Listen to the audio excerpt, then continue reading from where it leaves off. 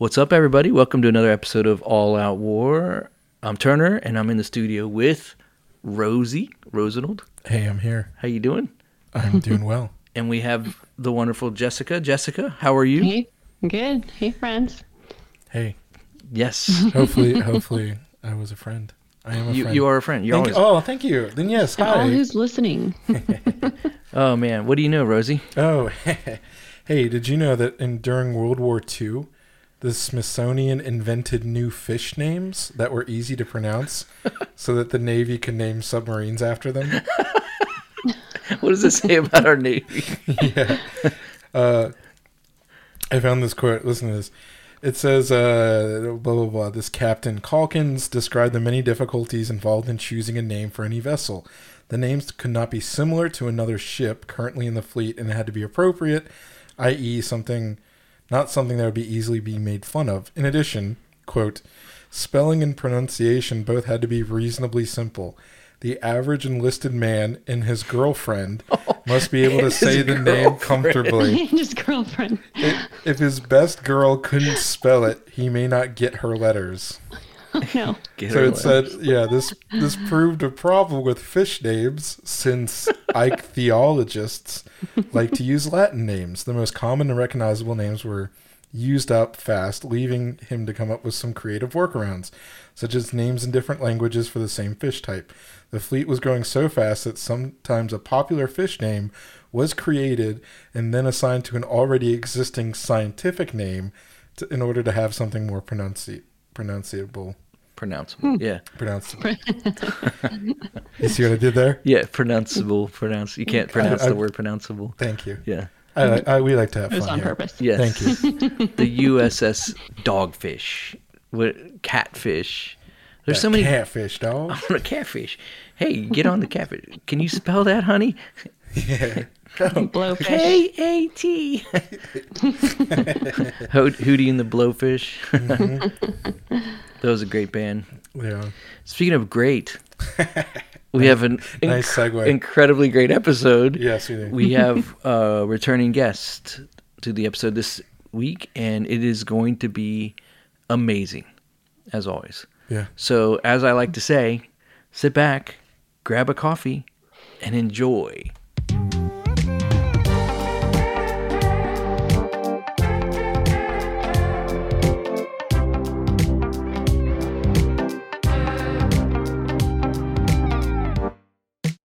You're listening to the All Out War podcast.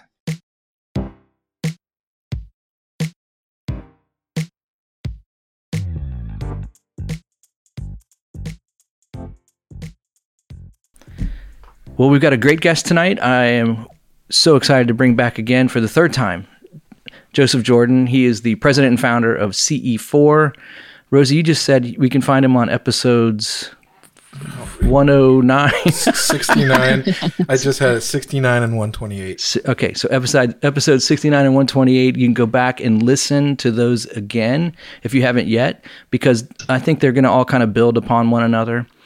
And Joseph, this timing of having you on, we were just talking about this before we hit record, is perfect. If for the listener, if you're listening at a later date, this week, just out of Mexico, the Mexican government had these hearings for their Congress, and they revealed, I'm doing air quotes here, 2 aliens that looked more like paper mache. And the joke in my house is like, is it cake or is it fake? I don't know if you've seen those they make a cake look like a real thing. But Joseph, let's unpack this whole idea a little bit. And I want to just give you an opportunity to please just share what your thoughts are on some of these things, because I do value your opinion so much, man. Okay. First of all, thanks for having me on. And as far as these things that they're showing the government in Mexico, these things have already been disproven to be anything of extraterrestrial origin quite some time ago by people here in this country. Jaime Maussan is the one that's pushing that in Mexico. Jaime Maussan used to be Mexico's 60 Minutes guy for many, many years on their television. He's always looking into the strange and, unusual things to make his show. So he's been pretty much a showman for the whole time that he's been present to the Mexican people. And I'm surprised that he's still using these objects to try and perpetrate the idea that he's come across actual extraterrestrials. They were pretty much proven to be mummified remains that were dug up, and it's not something unusual to find these. It's just that, you know, people that don't do the work of proper research and people that pretty much rely on what other people tell them, you know, like YouTubers and things like that, then they pretty much fall for anything, you know. Mm-hmm. And that's what we're up against right now. There's, you know, the people in Mexico and South America, there's a lot of crazy spiritual, so-called spiritual things that are going on down there. And these people get caught up in all sorts of strange beliefs, you know, a lot because of the lack of education and lack of the country being in, you know, westernized, more civilized like we are, even though we have people in this country that fall for the same type of stuff. But, you know, they're still trying to push the physicality of this extraterrestrial being that supposedly is visiting us from some other place in the universe. And they're trying to hang on to that. And, you know, I'll tell you, in the 30 years that I've been in this, when I first came into the UFO phenomenon back in 92, first thing I did was read up on the history up to that point. I didn't want to just start into it like a lot of people do and not look at the history and not look at the work and research that had been done by very, very educated people prior to the time they come into the phenomenon. I mean, I see people coming into the phenomenon right now with interest, and they're asking the same questions that we asked 30 years ago because they haven't done due diligence to look at what's already been done. So I did that when I came into this. I wanted to know what had already been done so that at the point that I come into the phenomenon and want to become a researcher, I'm caught up to that point, not trying to rehash everything all over again because I didn't do the work of looking back at the past.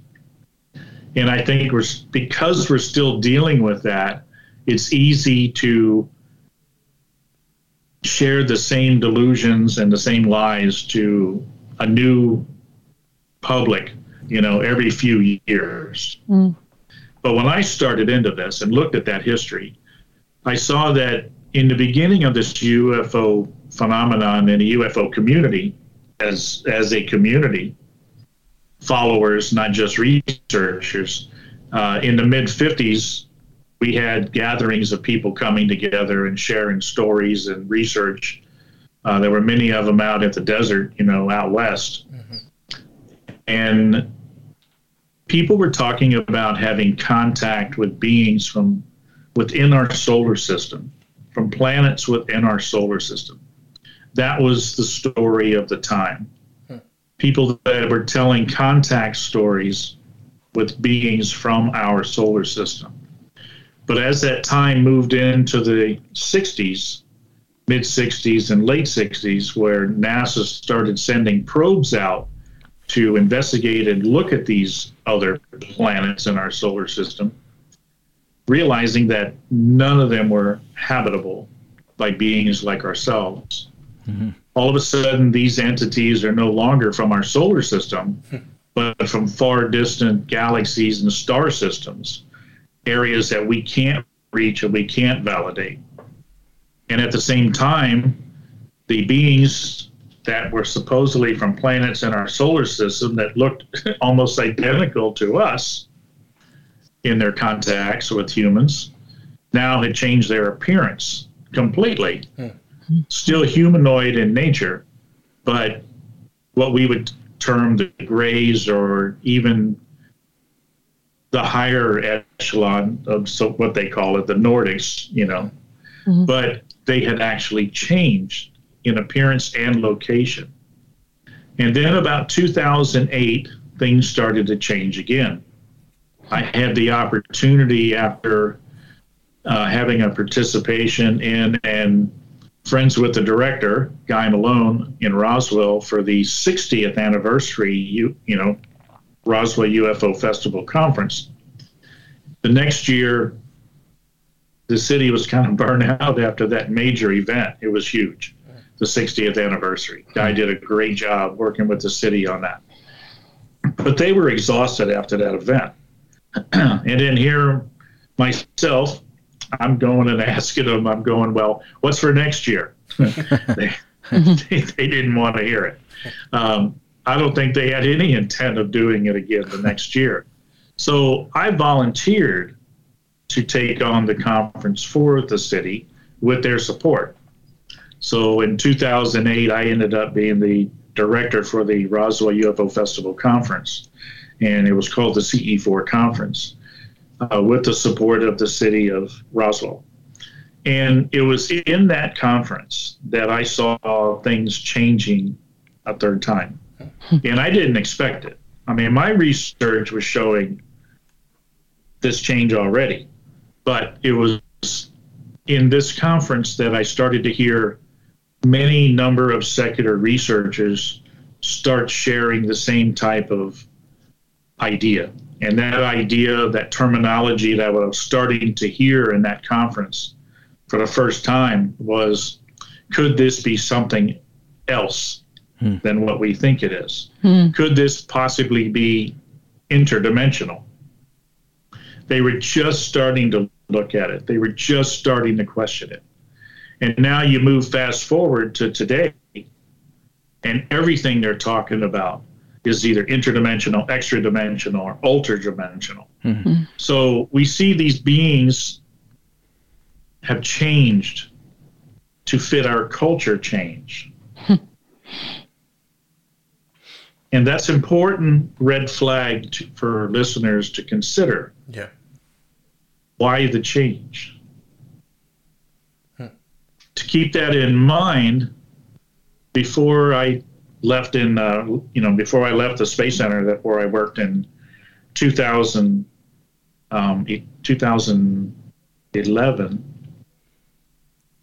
as the last shuttles were flying out to the museums, and I knew I better start looking for some other employment because it's going to be a while for the Space Center picked up again as they were moving into private industry. It was going to take a while to get established. So I was able to pick up a job in the same company that I was employed with at the Space Center, but a lateral move overseas to South Korea as a safety specialist, working for a contractor supporting the U.S. military there. Well, I grew up as a military brat, Army brat, they call it. My dad was a 21-year serviceman. And in most of my life, up until I was a senior in high school, I lived overseas. I'd already been to 13, 14 countries by that time, if not more. So my life was, easy to think about going back overseas, but it had been a long time. And here I was in this UFO realm established already and listening to these secular researchers telling me, and of course I was believing them, that this UFO phenomenon is a worldwide event, a worldwide phenomenon. But by the time I got to Korea, it wouldn't take me long to realize that that's not true. It's about as true as me telling you that I'm college educated. Now, without questioning it, you're thinking, the guy's degreed.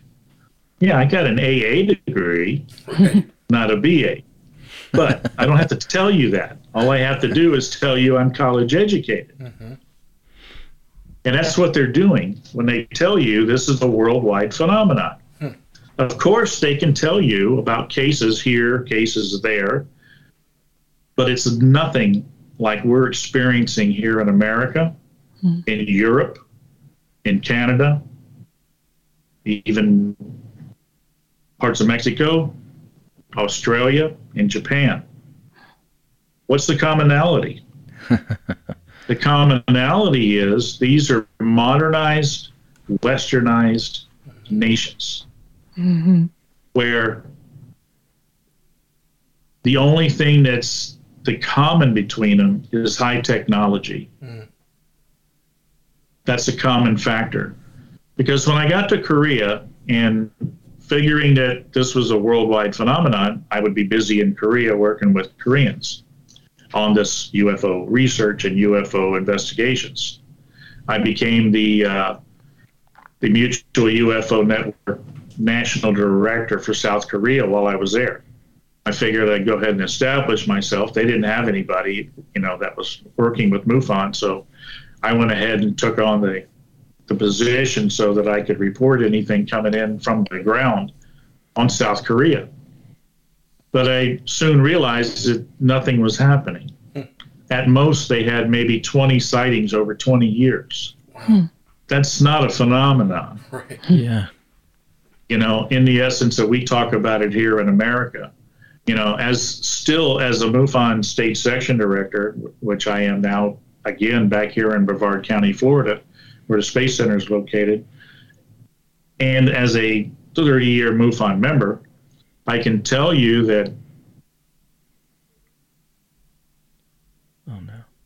this is, the sighting reports that come in, the monthly report that I get every month, the America's up around, anywhere from 550 to 700 sightings a month, compared to the rest of the world, which may be one in most of the countries, if any at all.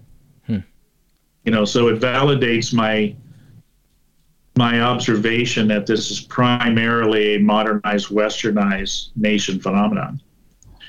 And I asked, why was this not happening in Korea? I needed to understand that. And it was very interesting answers that I got when I talked to Korean people, which most speak English. And I said, what do you think about the UFO phenomenon? And my quick answer was, I don't have time for that. And I thought, well, that's kind of rude. I thought they were being rude to me, But I had a close associate I worked with, another safety professional working for the battalion that we were supporting, and he was Korean national, spoke excellent English. So I used to talk to him about this, and I said, well, what do they mean when they're telling me they don't have time for this? He says, we don't. I said, well, tell me what you mean by we don't. He says, it's not that we don't understand or know what the phenomenon is about. He said, if you go to the libraries here, you'll see that there are numerous books written by Korean authors and researchers talking about the phenomenon of UFOs in America and other modern countries. So they're very familiar and knowledge of the UFO phenomenon, but they have no interest in it. And that's what concerned me, is why no interest in it? And that's when it came back to, we don't have time for that. Understanding what's happening in Korea, we understand a little bit about what's happening, looking at the products we own nowadays. You either own an iPhone or you own a Samsung, or an LG phone. Those are Korean. Many of the vehicles we own nowadays, foreign vehicles, used to be primarily Japanese, but now we have Hyundai, Kia, Genesis. There's a lot of Korean cars that us as Americans are purchasing. Their technology over there is absolutely phenomenal. I was literally blown away by the things that I saw as progress over there in that country. They are quickly becoming way more advanced than we are. And, they're on the heels of the Chinese as far as technology goes right now. They want to be dominant in this on Earth as technology, and they're really pushing forward on it. So looking at their culture and what it takes to get to that point is what the answer was to the question when they would say we don't have time for that. Remember, they're 70 years out of total devastating war. Their country was, just demolished to nothing, like we're seeing in, now in the Ukraine. So they had to rebuild from that time. There are still people living over there, farmers, still farming, that were alive during the war. That generation is still living. They're very old and doing very well, but they're still living, and they still remember life at the time of the war and before the war. Then you have the next generation, their children, who grew up with the progress, the rebuilding of the country, and the infrastructure of industry, and what it took to make that work and bring that country back up from the ruins. And it took working all the time. It took the focus on working. And once they got involved in building these factories and building the infrastructure for manufacturing and the work that went involved with it, they started to have children. And this is this third generation that we have live now. So there's 3 generations, if not 4, that are living together in this small country of South Korea. And the younger generation are going to school in the best colleges because their parents wanted the best for their children. And they would work endless hours to be able to get the money to pay for these kids to be the best. Korean kids, I used to see them coming home from school, sometimes 9:30, 10 o'clock at night. That's all day, not just in their public school, but then it would be tutoring and tutoring and tutoring and tutoring after that, whether it be sports, whether it be learning the American language, whether it be mathematics, tutoring in that, whether it be an instrument that they were playing, which most of them do. It's not like children in America where they seem to want to do as little of school as possible. Right. And same with the workers in America. We want more time off. Okay, we don't want to work the overtime. It's like what I saw was the difference between a country that's striving to get to success compared to our country who reached success and was now leaning back going, I need to relax. Mm-hmm. And then I came across a middle ground because my job took me on about 20 trips to the Tokyo area at a sister base that we supported. And I got to do those visits to Japan and make friends in Japan, the workers there, and talk to them about the same subject. And I saw things completely different than I did in Korea. Remember, Japan has reached its heyday way before the Koreans because they started after this, World War II. They had an earlier start. And what I saw was the Japanese people were actually more interested in this phenomenon.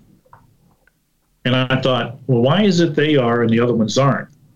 And then I realized that the Japanese people have reached their heyday and went through all this difficult work and long hours and, struggle to get there. They were starting to lean back and say, I need to take a little break. I need some free time. And in that free time, what do the people do? They dabble on the internet. They look at crazy ideas, kind of like Americans have been doing for quite some time. Right. So when it come down to it, I put a hypothesis together that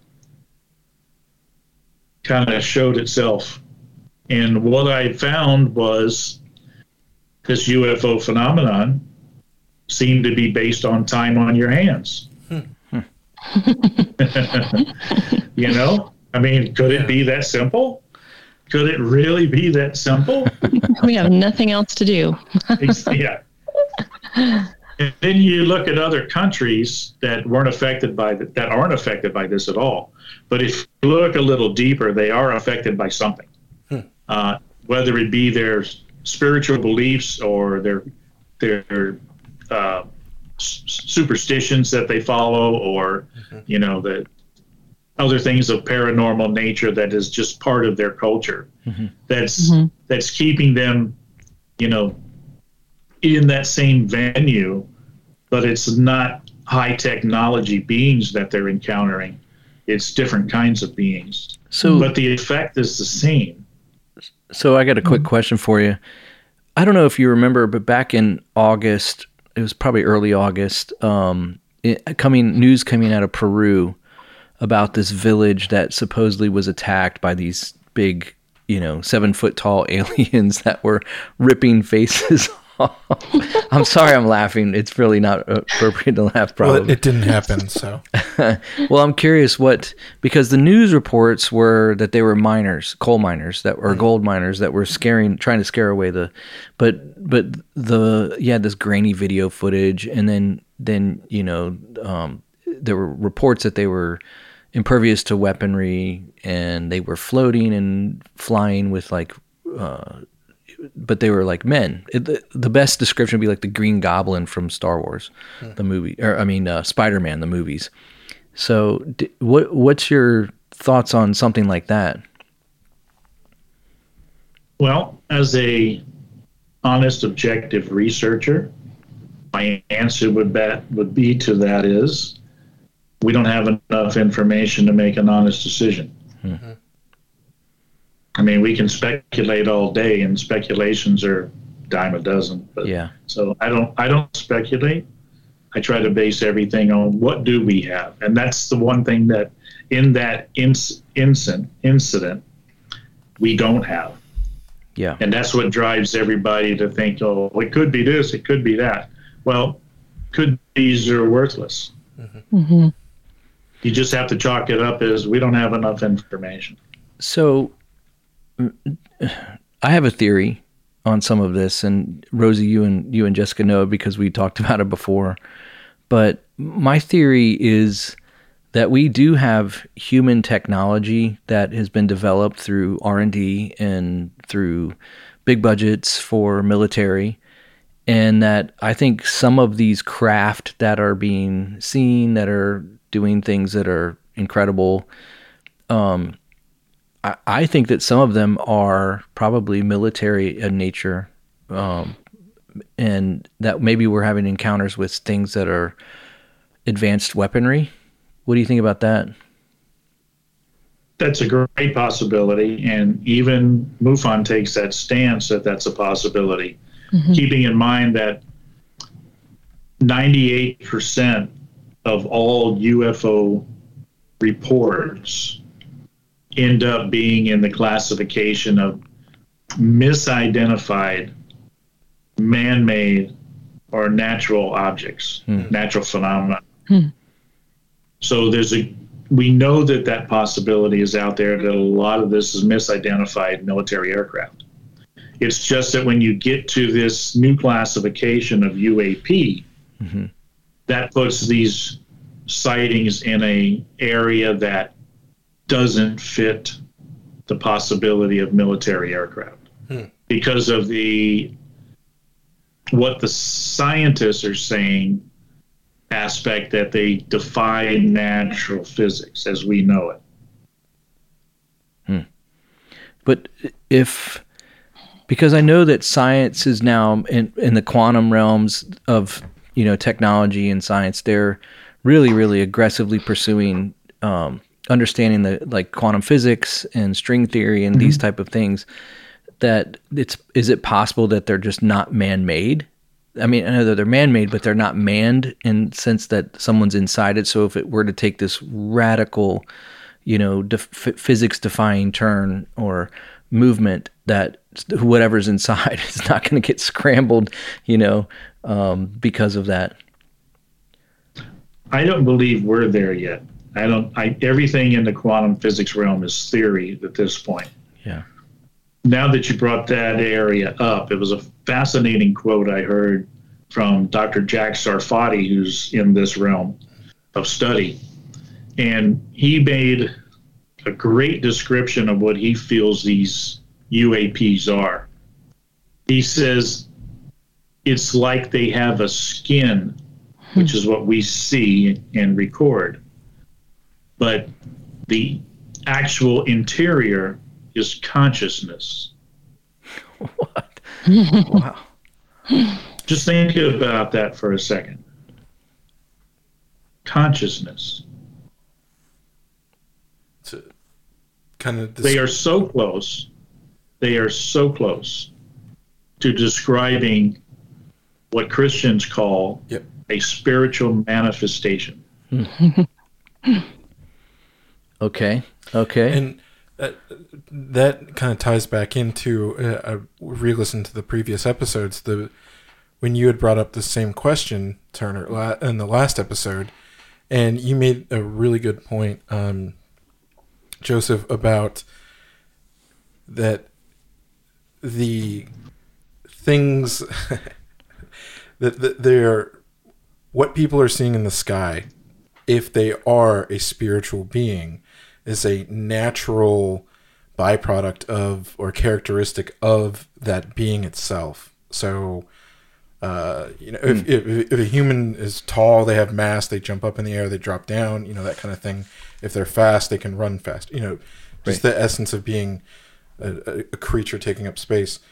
And that the technology that we're trying to do is just trying to come up with some sort of an attempt at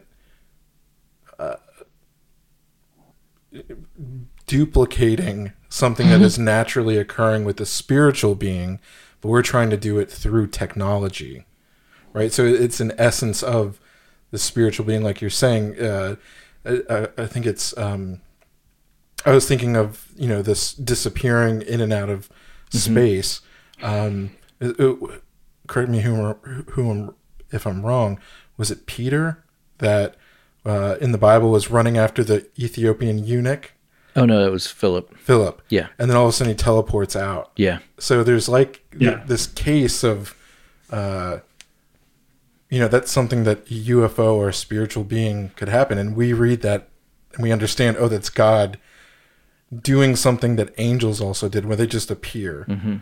And God's doing the spiritual nature of these things. And like you said, they're naturally occurring. We're trying to duplicate it poorly. I guess because we can't really, as far as we know, do what they do. The secular scientists cannot accept the term spiritual. Right. Mm-hmm. Spiritual realm. So they have to use the language that they have available to them, which is why they're using interdimensional, ultradimensional, or extra-dimensional. Okay. They're trying to understand what they're seeing, and the only tools they have available is mathematics and science and the terminology of technology. Mm-hmm. They can't accept that it's something other than technology. Mm-hmm. But let me give you a couple quotes here to show you that there are people that are secular that are starting to see some of this, and there are people in some very high positions that are trying to understand this. One of those was Dr. Gary Nolan out of Stanford. He noted how different witnesses of UFO sightings often see different things. This is his quote: almost as if whatever it is projecting something into the mind, rather it being a real manifestation. He used the term manifestation, material in front of you. In a recent podcast, he says, the interviewer is asking him, "You have told me that you believe on evidence that there is a non-human technologies on this planet." His answer to that was advanced capabilities. I don't know if it's a technology per se. I'm leaving it open to the idea that it's some form of consciousness that is non-material. Interesting. So he's very interesting. He's trying to find the right terminologies, but he's just not versed in the reality of the spiritual realm. Yeah. Look at retired CIA officer Jim Semivan, who he and his wife have had encounters with beings in their bedroom. Semivan agreed with the statements made by Skinwalker Ranch researcher Colm Kelleher that the UFO phenomenon is a lot more than nuts and bolts and machines. There are also psychic and biological elements that make things even weirder. I think they mentioned that the phenomenon is a natural part of our universe, and we're living in it, but we don't recognize it. The same way that insects and animals don't recognize the human universe. A cat and a dog could be running through a library, but they don't have the faintest idea what the books are all about and what libraries are all about. We might be walking through our existence and there's a whole other reality that surrounds us that we just simply don't have the ability to see or interact with. Wow. They're so close. They're literally describing it, but missing the nail on the head. It's just so close. The nail. Exactly. Yeah, the nail. It kind of that's reminds me of when I was researching like the different scientists that deal with CERN that didn't believe on Jesus, and they have like similar quotes like that, like what they're trying to explain. And I'm like, y'all are messing with the spiritual realm. You don't even know it, but you're so close. So what's the push for biological beings so hard for? I mean, we just had our own, Senate on Capitol Hill, and one of the questions directly asked was, are these off-planet creatures? And they're like, yes, they are biological, but not of Earth's nature. And I mean, I'm misquoting, but that was essentially what he said. And then you have this whole situation in Mexico that just happened last week with they're presenting these mummified aliens, quote unquote. And why are they pushing so hard for that? You're talking about the secular people, right? Of course, yeah. Okay. Just think about this for a minute. I think they know more than they're letting on, for one. Yeah, definitely. To let that out of the bag, what they really know, compared to saying that we believe we're still dealing with extraterrestrial biological entities. At least there's a possibility that we can defend ourselves if it's not a good thing. Mm-hmm. But to acknowledge that we're dealing with something that we have no way of understanding, more or less protecting ourselves, to let that out of the bag. Because keep in mind, this whole agenda that they're pushing right now in Congress is the idea that these things that could be detrimental to our airspace and our safety in our airspace, for public as well as military.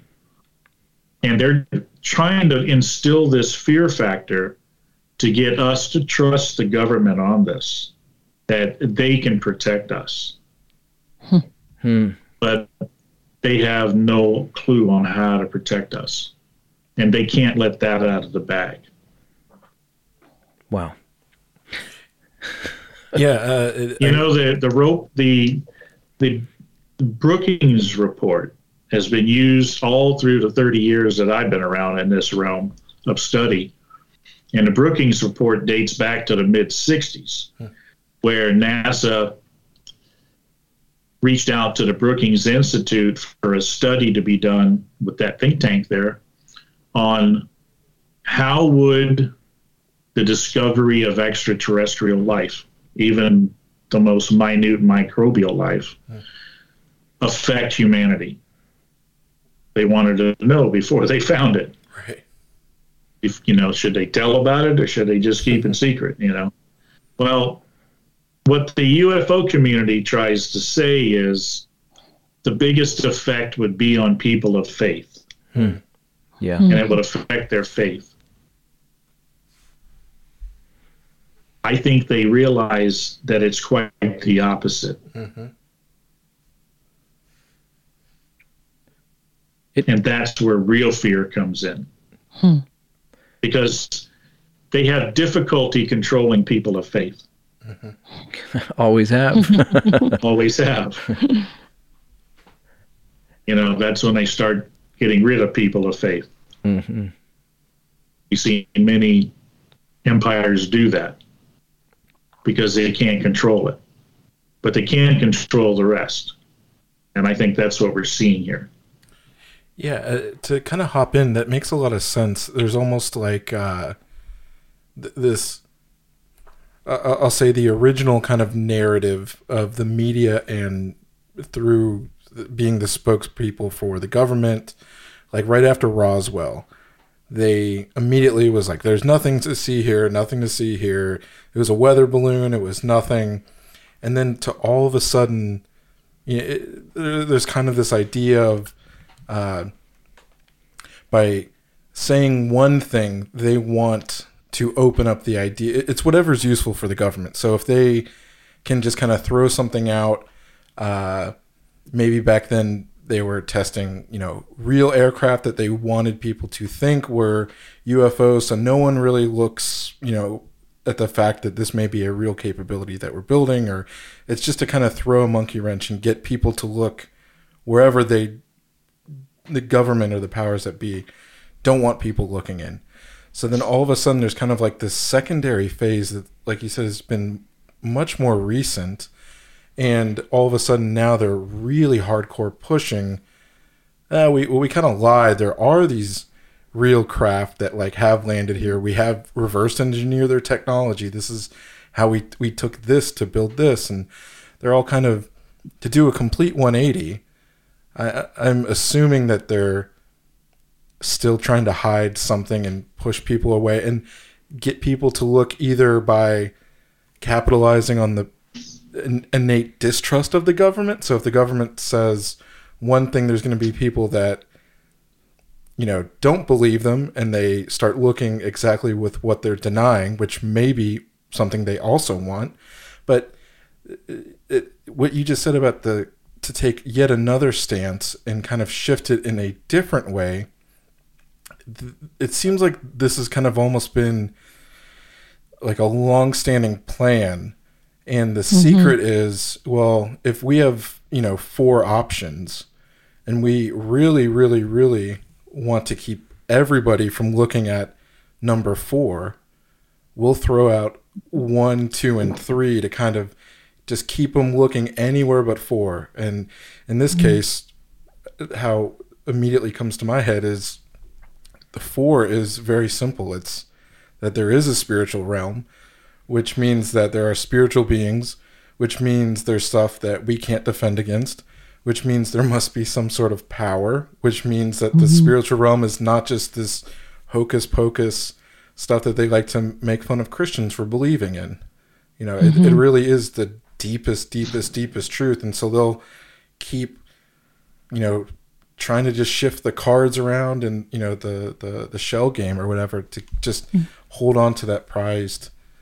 Make sure no one ever figures out that, they're aware that like God is real.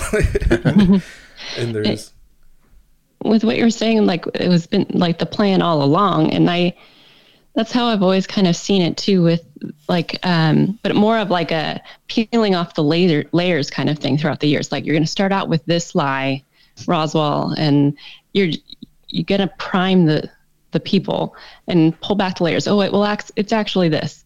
And like how you were saying in the beginning, it's like, you've seen it change. You've seen it morph. Like, in the last recent change was interdimensional. Like they're just trying, like Satan knows.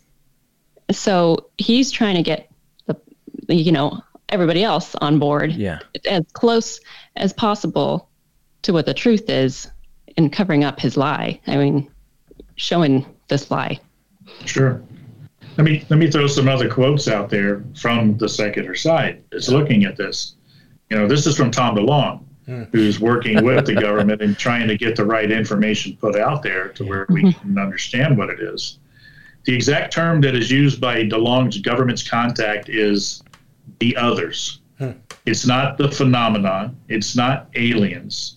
The way it was explained to him is they are gods with a little g. Wow. They are not ET because they were always here. Wow, that's amazing. They're literally telling him the truth, like biblical truth. Truth. Even using the same little word, G's, little g gods. Yeah. Well, and then remember I talked about the past researchers that people ignore. I mean, look at the fascinating work of Dr. Jacques Vallée. Yeah, exactly. Human beings are under the control of a strange force that bends them in absurd ways, forcing them to play a role in a bizarre game of deception. Well, that's an awesome quote. thinking of the fear factor, the control by fear, a lot of people forget. I want to say it was like it might have been 1940, but there was a radio show, H.G. Wells on War of the Worlds, and it was about an alien invasion. And it caused so much panic that people actually thought it was real happening, and that because they didn't have television, they had radio, and they literally were taking up arms and hiding and preparing for this alien attack that was on the radio. And I wonder if that instance put it in the minds of some of our government officials to be like, okay, well, we just realized how we can control by media and information very powerfully. Sure. I'll throw some more quotes at you here just so the listener can understand. This is from Brad Steiger. We are dealing with a multidimensional paraphysical phenomenon which is largely indigenous to planet Earth. Another one from Terence McKenna. We are part of a symbiotic relationship with something which disguises itself as an extraterrestrial invasion so as not to alarm us. Science fiction writer Arthur C. Clarke. One theory which can no longer be taken very seriously is that UFOs are interstellar spaceships. Gordon Creighton from Flying Saucer Review magazine. There seems to be no evidence yet that any of these craft or beings originate from outer space. This is a great one from Lynn Cato. A large part of the available UFO literature is closely linked with mysticism and the metaphysical. It deals with subjects like mental telepathy, automatic writing, and invisible entities, as well as phenomena like poltergeist, ghost manifestation, and possession. Many of the UFO reports now being published in the popular press recount alleged incidents that are strikingly similar to demonic possession and psychic phenomena. That ties back into a question that or a point that I was tracking with when you were saying the difference of the civilizational advancement in terms of how the citizens of those more developed westernized nations, rather, both in the terms of like what you said of, I kind of viewed it as, the Koreans almost saying, we don't have time to look in the sky. We got to look down. We got to look at what we're doing right now. And when the picture of someone kicking back is, you start to view and start looking up at the sky because there's more of that. But what you just read, that quote, it really ties in with the difference of what you had talked about in less developed nations right now and with their spiritualism. And I think we talked about on the last episode the case somewhere down in Africa where the school children. Oh, Fatima. No. Wasn't that? No, that was. Oh, yeah. Fatima was in. Yeah. Something. Yeah. I think it was like Nigeria or something. The area school event in Zimbabwe. That's right. Yeah. And they had all described it. Correct me if I'm wrong, but this is the crux of it. Is tied in with the spiritualism, these quote unquote less developed nations in terms of technology, almost have they're more connected to the spiritual realm, spiritual truth, spiritual way of looking. They almost like don't have a pair of glasses in front of them, kind of blocking it out. Using the term of like. Just westernized thought. Progress, right? Yeah. Progress. And where we demonize that kind of stuff here. Like, oh, you believe in that kind of stuff, you're poo-pooed, you're called a crazy person and all that. As long as if it's outside of science narrative, the scientific narrative of whatever they're pushing of being this kind of biological being. Anyway, do you think that is a case of why there's quote unquote less, or not quote unquote, but there's less reported UFO sightings because they just have a completely different frame of reference where they just understand it as oh, we see something in the sky, we have a spiritual way that our people have believed in these things or passed along stories of these kind of spiritual creatures, and they always have this frame of reference for understanding. Do you think that might be a whole case of things of why they're not even having this kind of debate elsewhere outside of the Western world? Oh, I'm sure. When I first came to this, the truth of what I'm sharing now with CE4, I shared it with a gentleman that ended up becoming my mentor in the beginning as a Christian, Dr. David Allen Lewis, author of UFO End Time Delusion back in the early 90s. And I've had a chance to meet him a couple times out in Springfield, Missouri. And he invited me out one weekend to stay at his house there because he had a gentleman coming in from Nigeria who was head of the Assemblies of God Church in Nigeria. And he was coming to visit Dr. Lewis and doing some work with him. And he was actually in the process of getting his book written and published. And Dr. Lewis had shared with him the work that I had come across and what I was doing.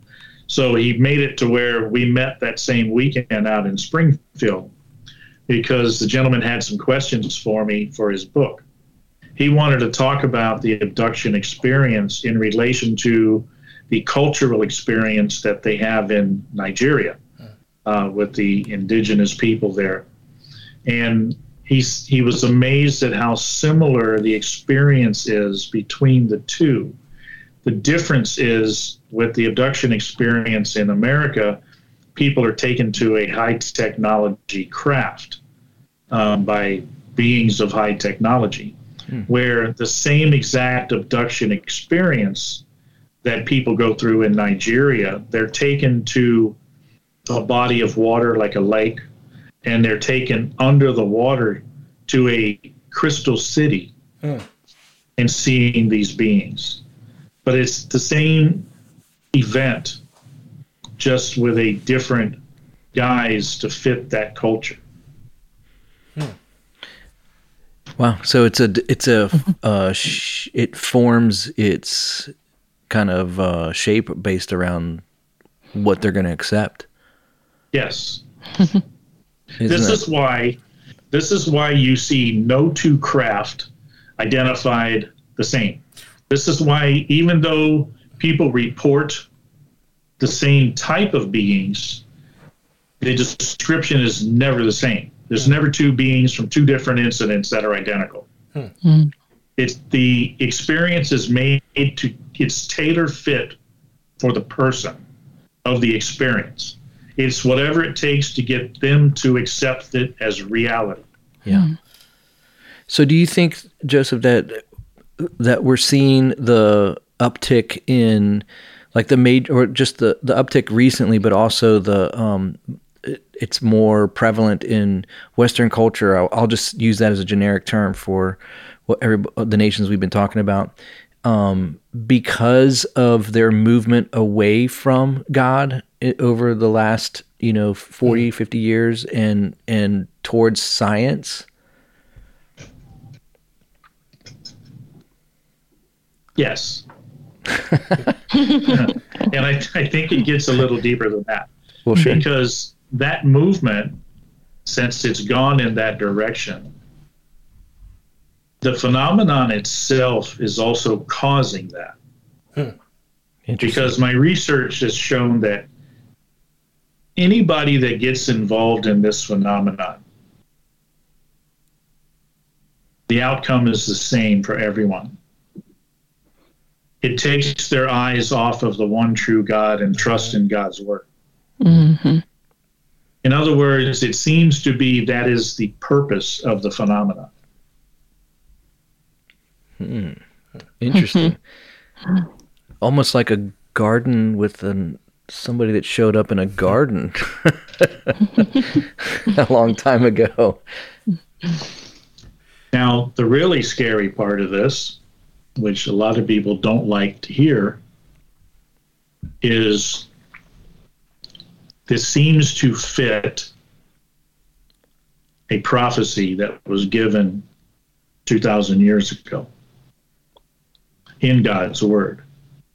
And if we understand prophecy in God's word, the Bible, we know that there are about 11,000 scriptures alluding to prophecy. About 8,000 of them have been 100% fulfilled. So the odds are, with a record like that, not like your corner psychic, but with 100% accuracy and prophecy and detailed, prophetic things to come true, odds are that future ones are going to be fulfilled 100% also. So what we're looking at is one that has yet to be fulfilled. And that one that I'm speaking of seems to fit this phenomenon to a T. And that's the one out of 2 Thessalonians chapter 2, where it talks about the strong delusion.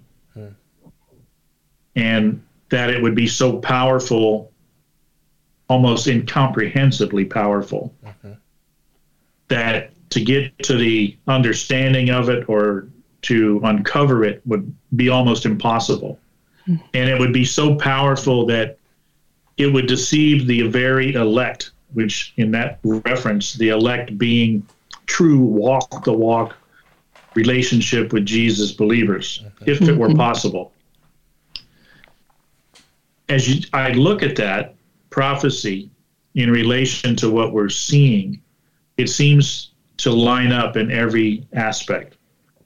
If you look at who's perpetrating this phenomenon, it all points back to a spiritual entity with a purpose to deceive humanity and take their eyes away from the true God. And we know that to be the fallen realm.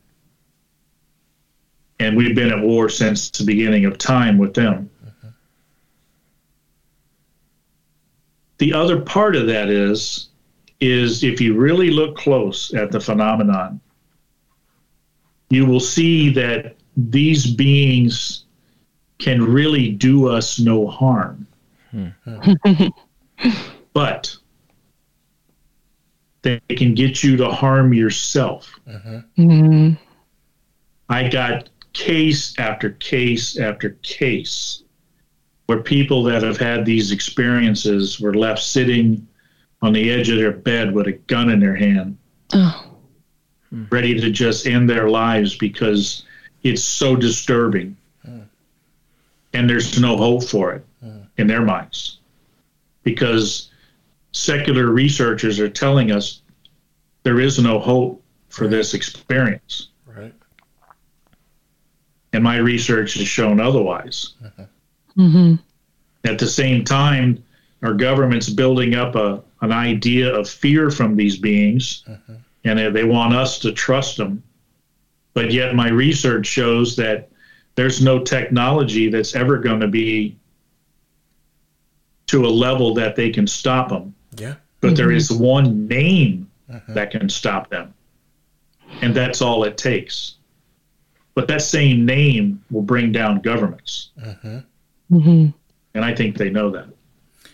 Yeah. Amen. And to anyone who may have not gone back to the episode 69, but just to reiterate it, because it's so important, that in every one of your cases you had said, when someone said the name of Jesus, the abduction phenomenon immediately stopped.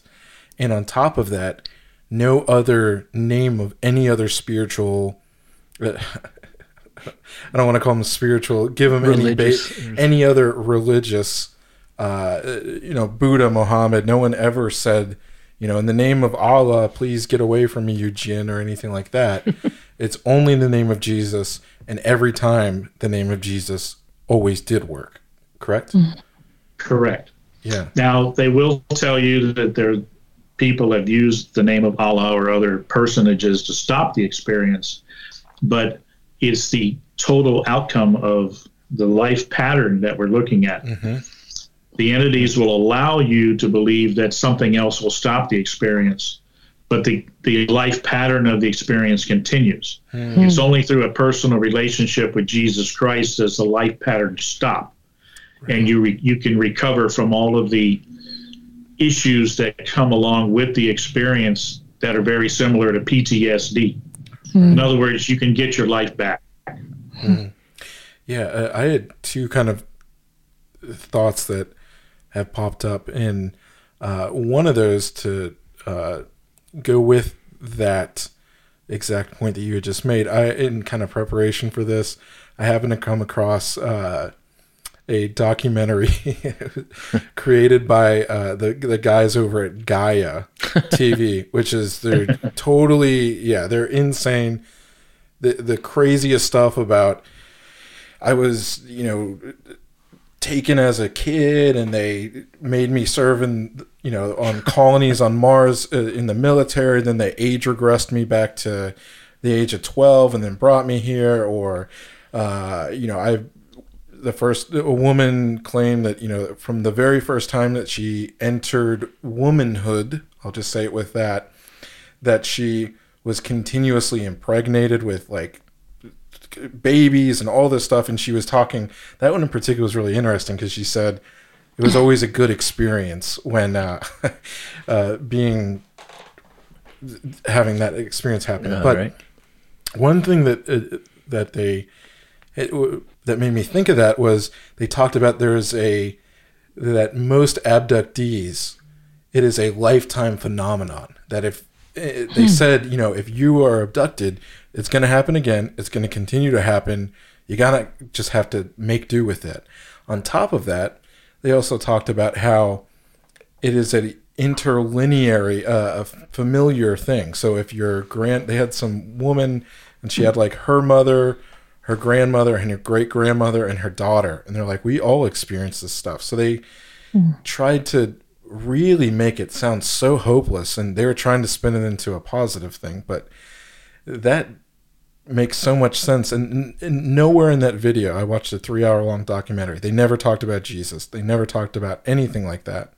So that was one thing that I just was thinking of that was very interesting to, I kept thinking, watching it, you can stop it. I know that it's a really easy, it's 2 syllables to be able to break the chains of that.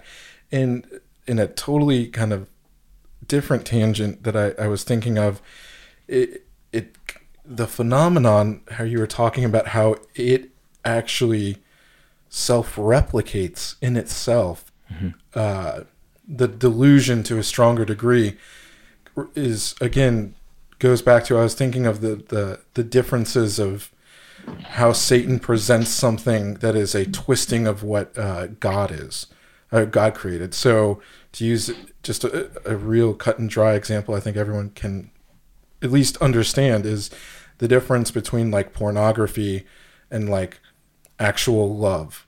They're both tend, at the beginning can maybe give you some of the same kind of feelings, but one will always never fulfill in that same kind of way. Yeah. And it creates this desire to, I need to keep building it, that addictive kind of cycle of needing more and more and more, ultimately never fulfilling in the same way. And the difference between something that God created is, you can want more of a good thing, but you can't, you never get tired of love. You know what I mean? Not in the same way of you need lust or something. I just thought it was just, again, something that Satan's been doing since the beginning, is he always creates this counterfeit. And it seems with every kind of self-destructive counterfeit thing, it is finely tuned to how humans, how the brain seems to be wired to have this kind of reward pattern seeking, but ultimately just leaves us dry and, completely unfulfilled at the end. You're onto an important part there, and you're right, what you're saying. But when people get to that point to where they were seduced with whatever it was that pulled them in, whether it be drugs or alcohol or pornography or gambling or anything like that, they're always trying to get back that first experience, because you can't relive the first time. Right. And it's always continually trying to bring back that first experience, which can never be replicated. And then when you can't get to that point, you start rationalizing in your own mind why you're in the position that you're there, so that you don't have to come out of it. Mm-hmm. This is codependency. Mm-hmm. They create a codependency on them and the experience. Mm-hmm. It's just, you know, and if you're familiar with codependency, it's very similar examples as women that are codependent to husbands that beat them over and over and over. But they rationalize in their mind, at least they got somebody. Yeah.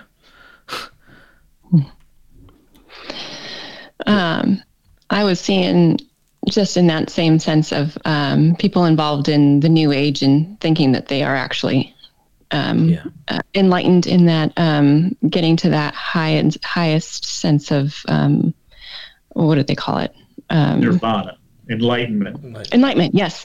That it's like they can't, like, so they're searching for that first experience because it's amazing and beautiful, and then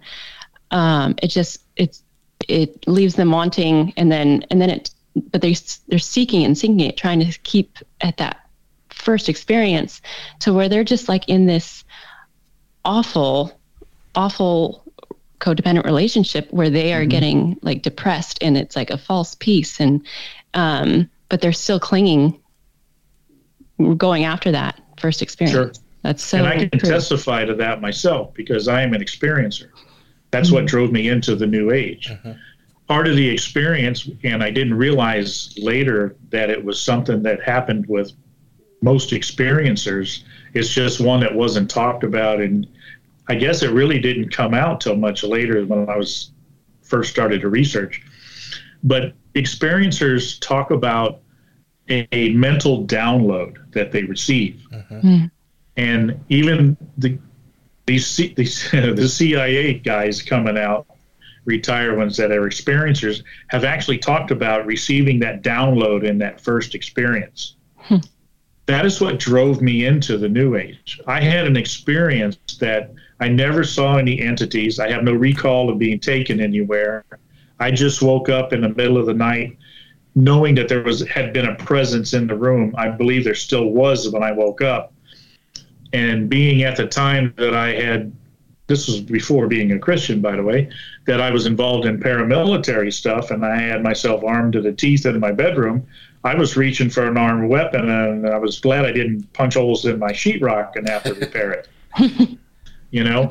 But at that same moment, while that's happening, I had such an electrifying sensation of adrenaline and rush going through me like nothing, no drug that I had ever experienced in all the drugs that I had taken.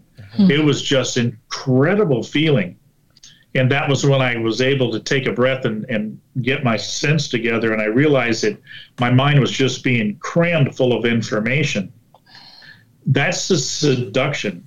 That's what I was on a quest for from that next morning on, to try and relive. And that's that quest for enlightenment. I need more. I need more. I need more, because it's not until I get all of it will I become an enlightened being. Yeah. But I had gotten a taste of it. But I'll tell you, it wears off because it's not real. But the one thing that doesn't wear off since I've become a believer in Jesus Christ is that love relationship with him. Yep. That never wears off. Amen. So you're right. It is a serious counterfeit. But that's what the tease is. That's the carrot on the string, you know, that's out in front of these experiencers from the enemy. You know, is yes, you can have this again. Yes, you can have this again. You know, but it's not the first. Yeah, I think one thing that I would just remind our Christian listeners too is that Ephesians tells us that we battle not against flesh and blood, and that this is a real spiritual battle, and you have to defend yourself spiritually and protect yourself spiritually, and secondly, I would say that there is a real opportunity for people who love the Lord to begin to listen to the false, I don't want to call it false teaching, but the false understanding of the way that this whole thing is working in our culture, and begin to believe a deceptive lie. And then the end result will be fear and anxiety and stress. And it's, Joseph, you mentioned PTSD. I have a phrase. It's spiritual post-traumatic stress disorder. So it's SPTSD. And maybe that's what they're experiencing after these abductions anyways. But just investing in your personal relationship with Christ and reading the Word of God and filling your spirit with the truth of God's Word is always going to be the perfect antidote to keep you in line with what's happening. And there are a lot of people that they love the hype of this thing, and they see it as an opportunity to get in front of a bunch of people and pontificate on what it is. Yeah, well, this kind of relates, and if there is anyone listening that is an abductee, I'm about to dump on that kind of idea, but don't take this personally. But the idea that seems to happen from a lot of abductees who are not Christian, who don't then give their lives over to God, anything like that, there's this sense that I get that they're that kind of wrapped upness in an identity. And there's also this, I don't want to, it's not hubris or anything like that, but there's the idea of being chosen, like of being special. Mm-hmm. Like there is something that's special about me. That's why I have to bring this, Jacques Vallée talked about it, in Messengers of Deception and all his other works about there's this greater utopia that I have to bring, and they chose me, and these entities, tell them we chose you because you're the only person that can, tell these people these great ideas that are so much better than everything else. And again, that idea of being chosen and that feeling of specialness is a counterfeit of what it feels like to be, like what you had said, a relationship with God that never gets, there's no bad aspect of that relationship. There's no exploitative nature of having a personal relationship with God. And that specialness is even more magnified than I can't comprehend. There is nothing. If you have a relationship with the most powerful creative being in a personal way, there's nothing better than that. Mm-hmm. And I did have one question though, because, and you again have had so many interviews and with abductees and read through all these reports for decades. Mm-hmm. What is the, and I hate to put you on a spot by kind of phrasing it this way of some percentage, but of how many abductees, quote unquote, who do not turn their lives over to God end in, sitting on the edge of a bed with a gun, alcoholism, drug addiction. I'm pretty sure that you're going to say that the number of anyone who had a lifelong, really great life as a result of what they experienced is not very high. Is that correct? That don't become Christian? No, it's not. And the ones that do get to that point, they're showing exact signs of what we call the Stockholm Syndrome. They've been through the horrific experiences in the beginning, and then at some point in their experiences, a different entity comes in. The more spiritual ones that they talk about, the ones described as the Nordics. Right. And they tell them that they've been chosen. This was a purpose, and this was something they had to go through to get to that point. And they ended up, these experiencers, now contactees, they're called, because now they're dealing with communication from these beings. And that's when they become to feel special. They feel chosen. They're there to serve a purpose. They become the ambassadors of the alien gospel. And that's the danger that we're seeing now, is so many of them are coming out. Right. It's just over and over and over. We have these people coming out with new messages from their contact experience. And what's interesting is none of the messages agree with each other. Right. And that's a red flag that you have to look at. But we got so many different cults out there too that share a different message, but they're never short of gathering membership.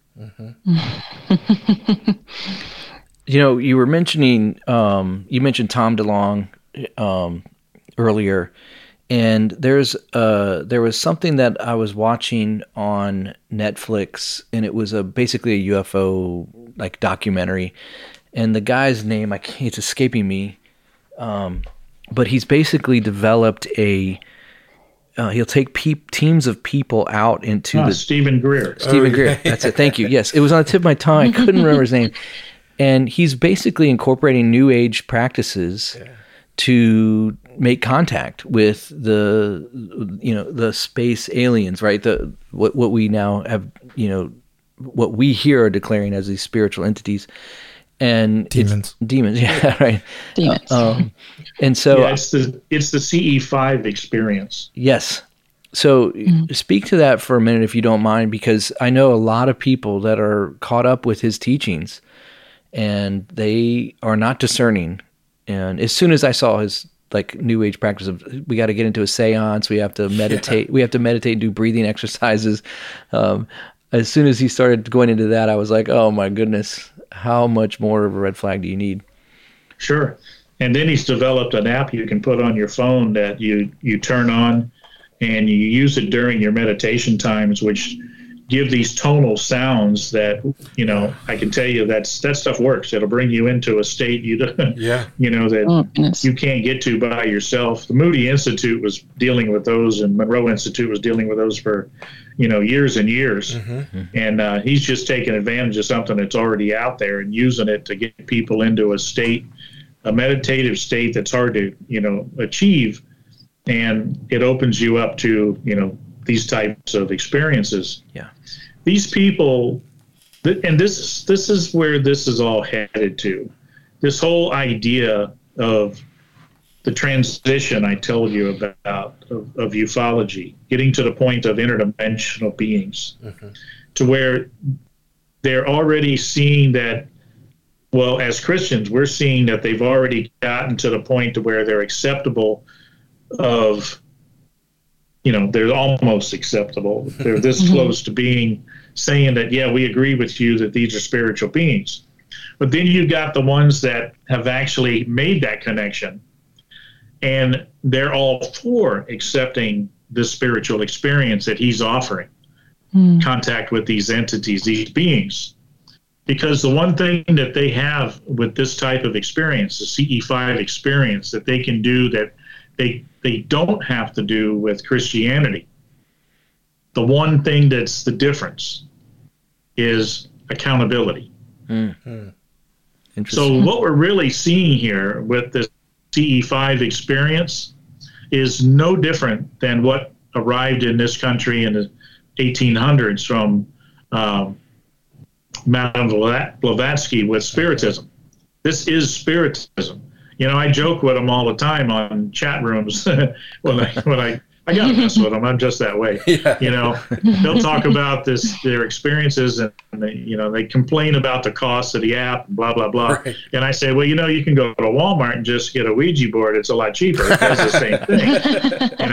And then they block me. But, they know. They really do know. They just want to experience the supernatural. Yeah, it's seductive. They want to experience closeness to God, but they don't want to be accountable in their life doing it. So it's something I've said for years. They want their spirituality without accountability. Yeah. And he's given it to them.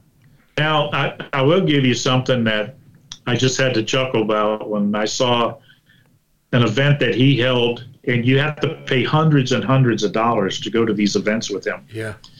Where they will get people together in a group and meditate somewhere and bring in the craft, or UFOs, let's say that. So one of them was in Florida on the coast. And they got to show pictures of what they saw. And I just said, amazing. Because I'm from Florida. I'm a MUFON investigator. I've investigated those same lights. And I know what they are. And they still go on. People still see them.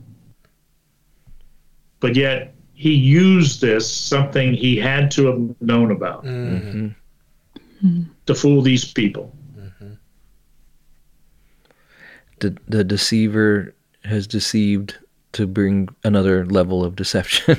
Yeah. He's got his own apostles of deceiving. Exactly. He's an experiencer himself. That's the problem. Yeah. He's not discerning of what he's dealing with. Right. That's very clear. What these lights that you mentioned in Florida, what are they? Just out of curiosity. They're flares off the coast when the Air Force is using simulated bombing runs. So all you have to do is find out when when something do they broadcast, do they publish their that they're going to be doing war games or whatever? No, but once you find out it seems to be a semi-regular thing over there, you can take a guess at, and right. Odds are you'll see something. Let me give you for instance on this, so your listeners understand how investigations work. I had a guy on, this was years ago, before I went to Korea. I had a guy call me about a UFO sighting he was having, repeated sighting. Okay, now that's a red flag in itself. They just don't repeat on a regular timing schedule. Okay, so that one interested me, and I'm talking to him on the phone, and he says, "Yeah, it's been happening. The past few days. I saw it first a few days ago, and then I went out again, saw it again, and so it's continuing." I said, "So, tell me, the odds are this is going to happen again tonight, right?" And he says, "Well, good possibility since it's happened every night in the past few nights." And I said, "Do you mind if I come down and check this out with you there at your house?" He says, "No, come on down." So I came down. His house was located in an area called Vieira, just south of me. And he was on the very west edge of the property. His back fence, he had a fence around the yard, and backyard was nice. And on the other side of his fence was what is called Dutta Ranch. Dutta Ranch is thousands of square miles of farmland and pasture land for cattle. And it stretches for, 40, 50 miles west of his fence line, probably even farther. And he showed me what he was seeing. He first described it. He said he would see to the west, just over the tree line, far as he could see. He knew it was way over there.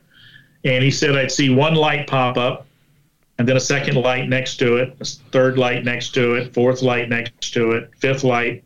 And they'd stay there, and they would hover in the air. And then one by one, the way they came up, they would blink out. And I'm going, okay. So I said, I'm coming down, and we'll take a look at this together if it's going to happen again. Well, he said he had a video that he made, and using VHS camera, the big boxy ones they had at the time. He plugs the VHS tape in there because I was there early before it got dark when the time that it would happen, about 7:30, 8 o'clock.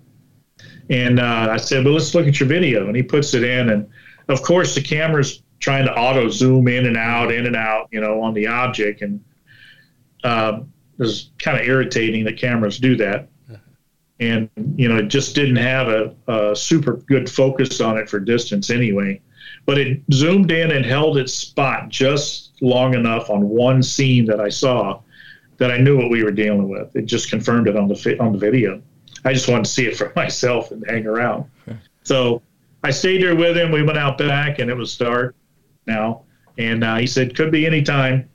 And sure enough, there comes the first light. then the second light, then the third light. Yeah, there were 5 lights. And then they just stayed there, and it looked like they were just hovering in the sky. And then they went out one by one by one. Well, I already knew what this was. I just stayed with him and, listened to him talk. And we happened to stay out there long enough for this next thing to happen that he hadn't stayed out there long enough before. While we were standing there, out of the southeast from us come 2 Air Force fighter jets. And they banked over top of where we were and went straight due west of where the lights had been. Is that a landing So strip? I went on the map and looked, and sure enough, there's a naval bombing range that they're using over on the west side of Central Florida. And the idea that they looked like they were hovering, well, if you know mathematics, you know that anything from a long distance appears to be hovering, but actually they are falling. What I saw on the video was, as they zoom in, the dot gets blurry, but I was able to see, as he was focused on it long enough, that there was a smoke trail that was rising from the fuzzy dot. So these were parachute flares that were hanging up in there, and slowly coming down, but from a distance, they didn't look like they were coming down at all. So these are the same things that I had also interviewed people with, seeing over the water, over the, off the coast, because they can do the same thing out there. They just launch the flares out in open space where the jets can fly and not get interference, But people sitting on the beach at night with a beach house can look out there going, wow, look at those UFOs, Right. Man. Yeah. And I mean, I think if anyone missed over the biggest, I think, red flag without even going into anything is the fact that Stephen Greer charges a lot of money for something. That's usually a really good sign. And it seems like, goodness, it seemed, I'll use the Gaia documentary as an example. I started Googling the name of like all the experts that they brought on, and every single one of them was shilling some kind of program, some book that was like $60 for like a pamphlet on it, and crazy. Everyone, they're all, trying to profit off something much in the same way of, happening to know, like a magic trick, and just being one step ahead of the people that don't know anything. So it's Yep. Yeah, it's very sad. But Man, well, Joseph, where can people find you? And also, we've given away many copies of your book. Yes. I don't know if you remember last time, because you mailed us a bunch. Yeah. And I give them away most of the time. But where can people find you and connect, and also get a hold of your resources? Well, the book, Piercing the Cosmic Veil, You Shall Not Be Afraid of the Terror by Night, which is my culmination of 25 years of, 30 years of UFO research and abduction research, and all the findings that we came across, is available on Amazon in paperback and in Kindle.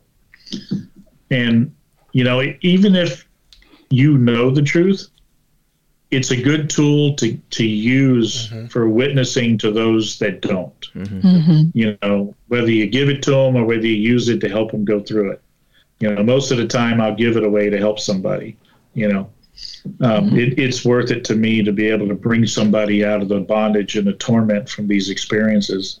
To be able to say, and to hear their testimonies afterwards.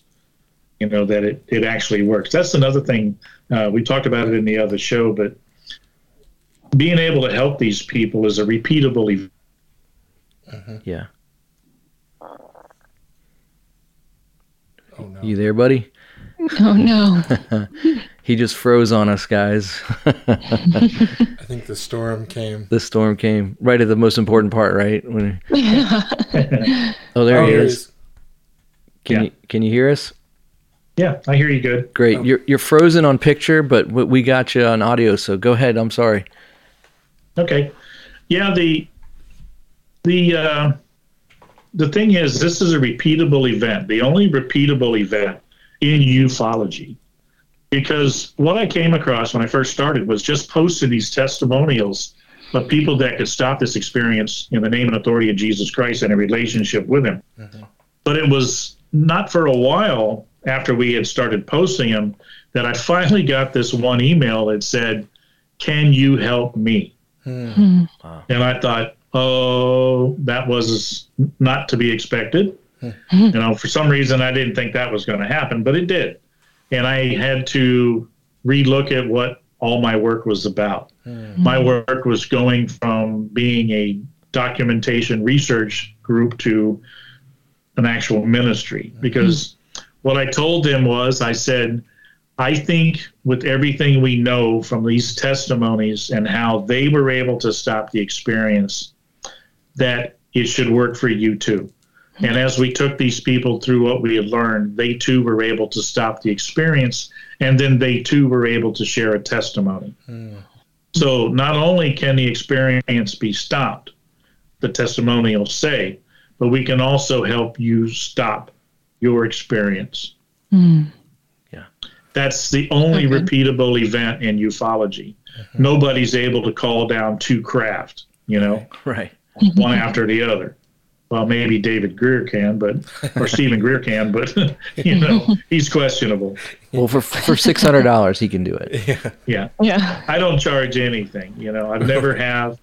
It's I got this information freely, and I never felt that I should have to charge somebody else for what I was given freely. And Amen. I did just want to say that it is so great. Just the fact that you do have a book is very helpful to Turner. You were terrible with the turnaround, because here I was like, yeah, you should never trust anyone that has a book, and you're like, aren't you selling a book, Joseph? So I apologize for that.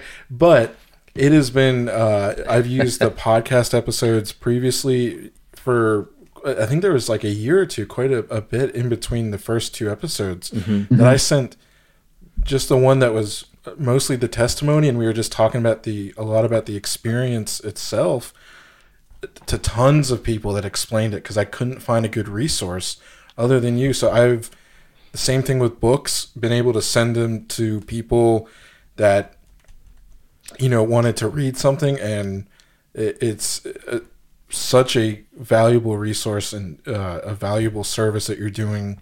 I guess I'll say it for the kingdom, if you don't want to say that, but that's what you're doing, is you're offering people.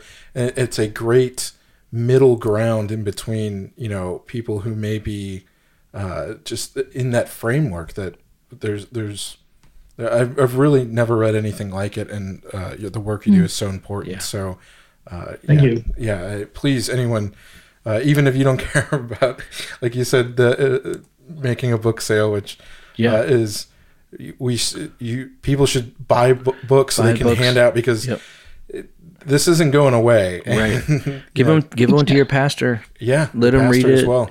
Let them read it so that they can, be prepared, because this is going to be on the minds of the people in the church. And unfortunately, far too few are actually addressing this topic. And when you have the federal government basically giving disclosure, and no matter how the public receive it, it's in the forefront of people's minds. Yeah. And I put it this way. 25 years ago, you had to go looking for this phenomenon. But today, it's looking for you. Yeah. Wow. Yeah. That's very true. Yeah. Yeah. And you were talking about, the Thessalonians verse, the delusion. And it just, I've done a little bit of, Bible prophecy ministry chatting on Instagram, and it's been 3-ish years now that I've just been really deep into this, and I just, even in these last few years, keeps getting deeper and deeper, like this delusion and the messages I get and like how I'm navigating these. It's really helpful to hear from you and an actual person like that's researched this for more than I have, 30 years, you said. And but like you said, Turner, that there's hardly any pastors talking about this, and I'm seeing such a huge sway of people tossed by the waves because they're clinging to any voice that will talk about this. Yeah. And using that excuse, oh, the church doesn't talk about this, we got to talk about this. And they just they go way off base. And so it's really, I'm just really fortunate to be able to hear from you and some really grounded, real research. Thank you. Yeah. Back to where you can find me. The website is www.ce4research.com. And then I'm not shy about putting my email out there because this is what I do, is talk to people. And I'll give you the email. My email is CE4, the number 4, president@yahoo.com. If you're an experiencer and you're looking for help, contact me. I'll talk to you. I'll work with you. If you're just somebody who has a testimony, please share it with me, because that's what my ministry is sharing these testimonies as a volume so we can show the secular lost realm the evidence for what this really is. You know, I put the question out there all the time, is how many testimonies is it going to take for you to understand this viewpoint? Because they're not stopping. I get them every week continuously.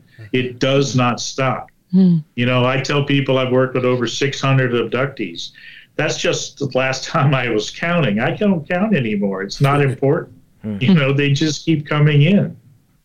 And back to the church, you know, the only way we're going to defeat this phenomenon is with an army against the demonic army. And that church is to be that army. Amen. But I think they're afraid because they're unknowledged and uneducated about what they're dealing with. Churchgoers know what alcoholism is. They know what drug use is. They know what pornography is. They know what gambling is. They know how to deal with that. But this is a new one that's been put on humanity that they don't understand. But we're here to teach them that. Because I'm telling you, I don't think there's any other point in history's humanity as now that we're so close to speaking the same language as the lost in what the spiritual realm is. We're just a vocabulary word away from winning them over to understanding the workings of God himself. That's so true. Yeah. And I think, but you know, the sad part is when I look at that and I look at the potential, but then I have to go back to that prophecy. God will send a strong delusion. This is not about the enemy. This is about God sending this lie. And the purpose that he sends the lie, to test those to see where their focus and faith is. This outcome is much bigger than we can imagine. It's not about a world invasion and annihilation of humanity. It's about an eternal separation with God and damnation by him. Wow. That's the outcome of being involved in this phenomenon. Amen. I don't even know what to say after that. I'm like, yeah. That's why people don't want to hear that. It's bigger than you can imagine. You think aliens are scary? Just wait till you see what God's going to do if you don't get back with him. Man. That is a tremendous warning. Yes. I love that. Man. Well, Joseph, we're going to probably wrap it up here unless anybody have anything else, you guys? No? Okay. But I want you to stay on after we hang up here, because I do want to ask you one about one thing offline. Ooh, it's- So too bad for everyone listening to this. You're not going to know what it is. But we do appreciate you so much. And Thank you so much. we've said it before. You always have an open door. If you have anything that you want to share at any point, anything new that you write or anything like that, please reach out. You're, open door again. As long as this podcast is going, you're our friend. We're here, and we'd love to. Thank you for that. Yeah, and we do appreciate everything you do. Man, I love the fact that there's a voice of truth in a world of confusion. And It's refreshing. It's super refreshing, and it's also encouraging to be a part of being able to bring that forth to our culture. What an honor that is, Yeah. So, I thank you for all of that, but so much of the time I feel like Paul. Who am I to say these things? I'm not worthy to be doing this. well, yeah. I mean, none of us are, man. None of us. Yeah, And it's for God's glory, anyways. So, exactly. but man, well, we appreciate you, and we will, the next time. These occurrences are gonna happen. We're gonna have more and more pinata aliens showing up. What's that? Is it cake? Yeah, right. But we will definitely have you on again, and we appreciate you, Joseph. Thank you so much, man. Yeah, thank you for the opportunity. You got it. No problem. All right, guys. We'll catch you next time on See ya. All Out War. Bye.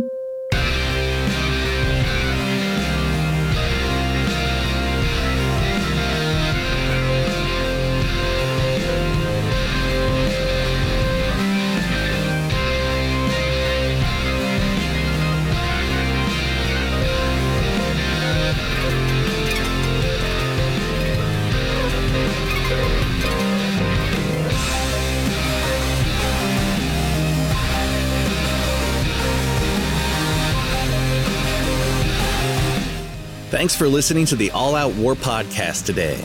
If you had a blast, then we'd love to have you back for another episode, so please subscribe and leave a review. We love to hear from you. You can also follow us on Instagram at All Out War Podcast or on Twitter at AOWcast. These episodes are also available on YouTube, unless they contain a little too much truth. Thanks for listening, and we'll catch you next time.